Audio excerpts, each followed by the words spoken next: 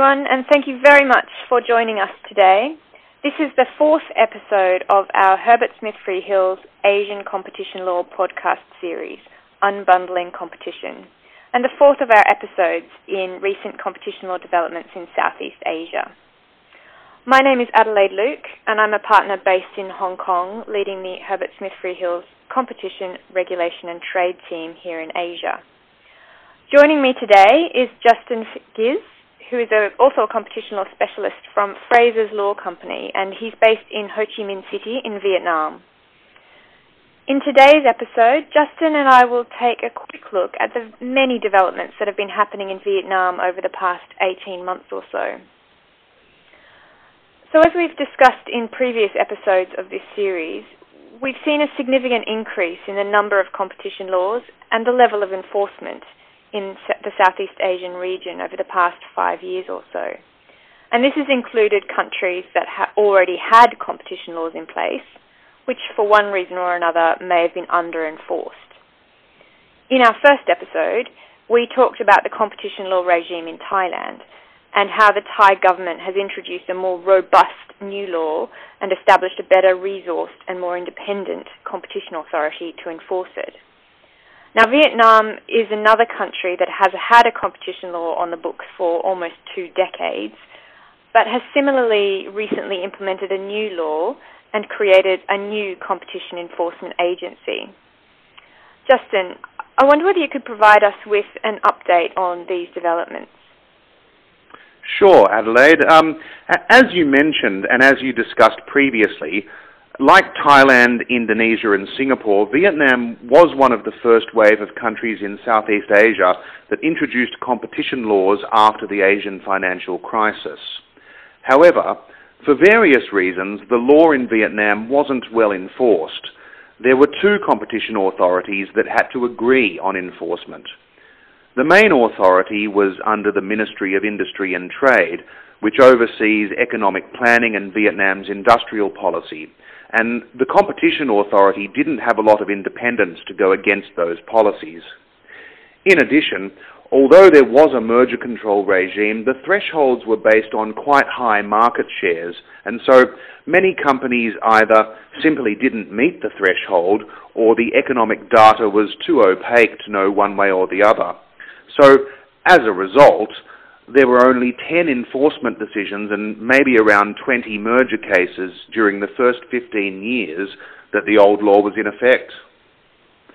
The new competition law was enacted in 2018 and it came into force on 1 July 2019. It aims at facilitating greater enforcement. So, for example, the 2 old authorities are being merged into a new National Competition Commission, which will be responsible for both investigation and adjudication of cases. It will sit directly below the central government, rather than the Ministry of Industry and Trade. Some of the details under the law are still left to be filled out by implementing decrees or other subordinate clarifying legislation. The government passed the key decree in May this year, which sets out a number of key provisions, including how the Commission will assess the anti-competitive effects of certain types of conduct, how the Commission will assess dominance for the purposes of abuse of dominance, the definition of control for merger control purposes, and the new thresholds for merger control notification. Thanks, Justin. And does the new law differ from the old law substantively? Yes, it does. The new law moves away from the more prescriptive approach of the old law, which simply listed prohibited anti-competitive conduct, to a more effects-based approach that broadly prohibits activities that could prevent, reduce, or distort competition in the market. Some so-called hardcore conduct will be per se illegal, like it is in many other competition regimes, conduct such as price fixing, market sharing, bid rigging, and so forth. Previously, parties needed to have a market share of 30% or more for many of these types of conduct to be illegal, but this requirement has now been done away with. For other types of conduct, I mentioned that the May decree sets out how the Commission will assess the effects of anti-competitive conduct. It sets out factors like the market share of the parties to an agreement. There is a safe harbour, quite low, only 5% in some cases, as well as market characteristics like barriers to entry, and also some abuse of dominance-related factors like the concept of essential infrastructure. Dominance itself is set at quite a low threshold. The new law sets a rebuttable presumption that a company with a 30% market share or a group of companies with a collective market share of 50% or more is dominant. A company can also be deemed to be dominant where it is below this threshold but has substantial market power. And what constitutes substantial market power is also now supplemented by the decree. Now, it's worth noting that the new Commission has not commenced operations as yet and remains in its bureaucratic establishment phase. There hasn't been any actual enforcement under the new law, although there have been some merger cases. So what the practical impact of all these changes will have remains to be seen.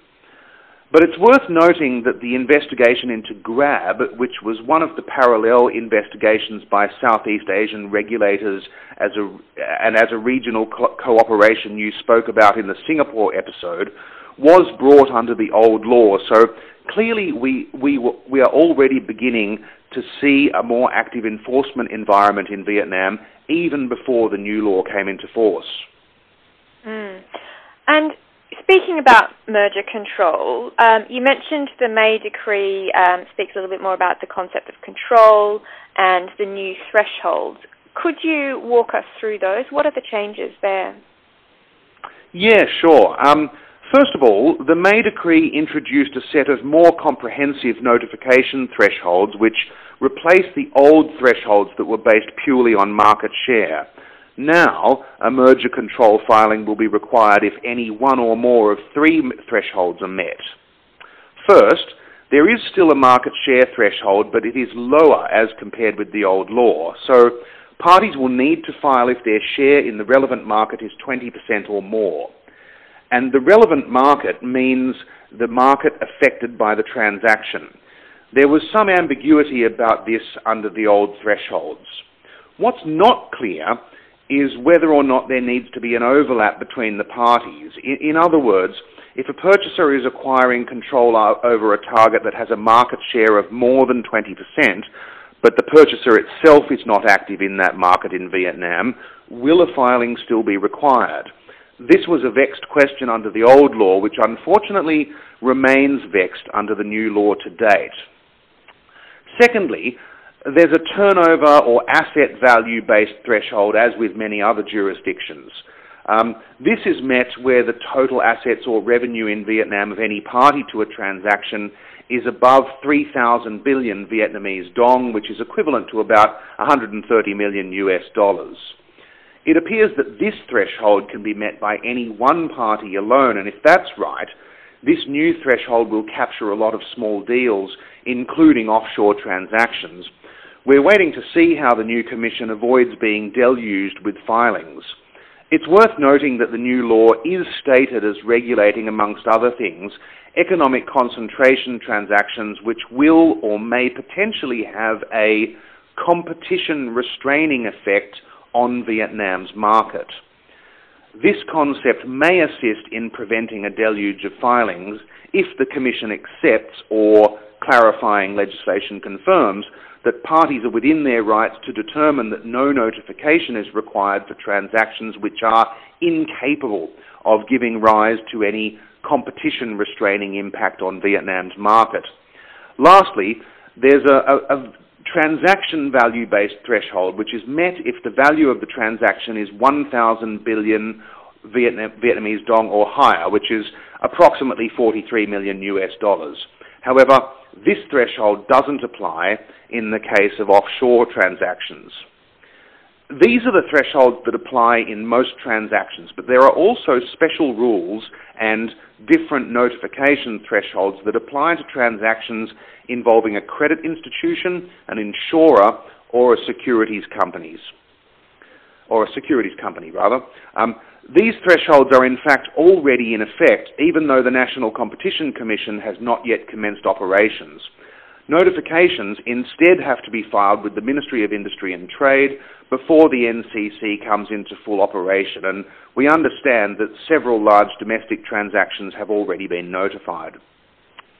In terms of what sorts of transactions need to be notified, the new law states acquiring the whole or part of the property or shares of another enterprise sufficient to control or dominate all or one of the trades of the target, meaning that a filing will be needed for changes of control, as is the case in the EU, China, and many other merger control regimes. The decree also clarifies that control means the acquisition of more than 50% of the charter capital or total voting rights of the target, or ownership or right to use more than 50% of the target's assets, but also qualitative control as in the EU. In other words, the right to appoint a majority of the board of directors or to make strategic business decisions. Thank you, Justin. Some really significant changes in Vietnam happening. It sounds like companies are going to need to be more mindful of Vietnamese competition law in future, and some of those merger control thresholds do seem significantly lower. But as you mentioned, because the new authority hasn't been set up yet, we will certainly need to wait for the decisions coming out under the new regime to see how the regulator interprets and enforces the new law in practice.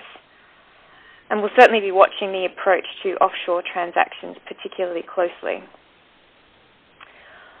Well, that concludes our discussion for today, and thank you very much, Justin, for joining us. To our listeners, please do get in touch if you have any questions. We'd love to discuss them further with you, and we can respond to any queries by email as soon as possible. Thank you again for listening today, and we look forward to having you join us for another episode soon.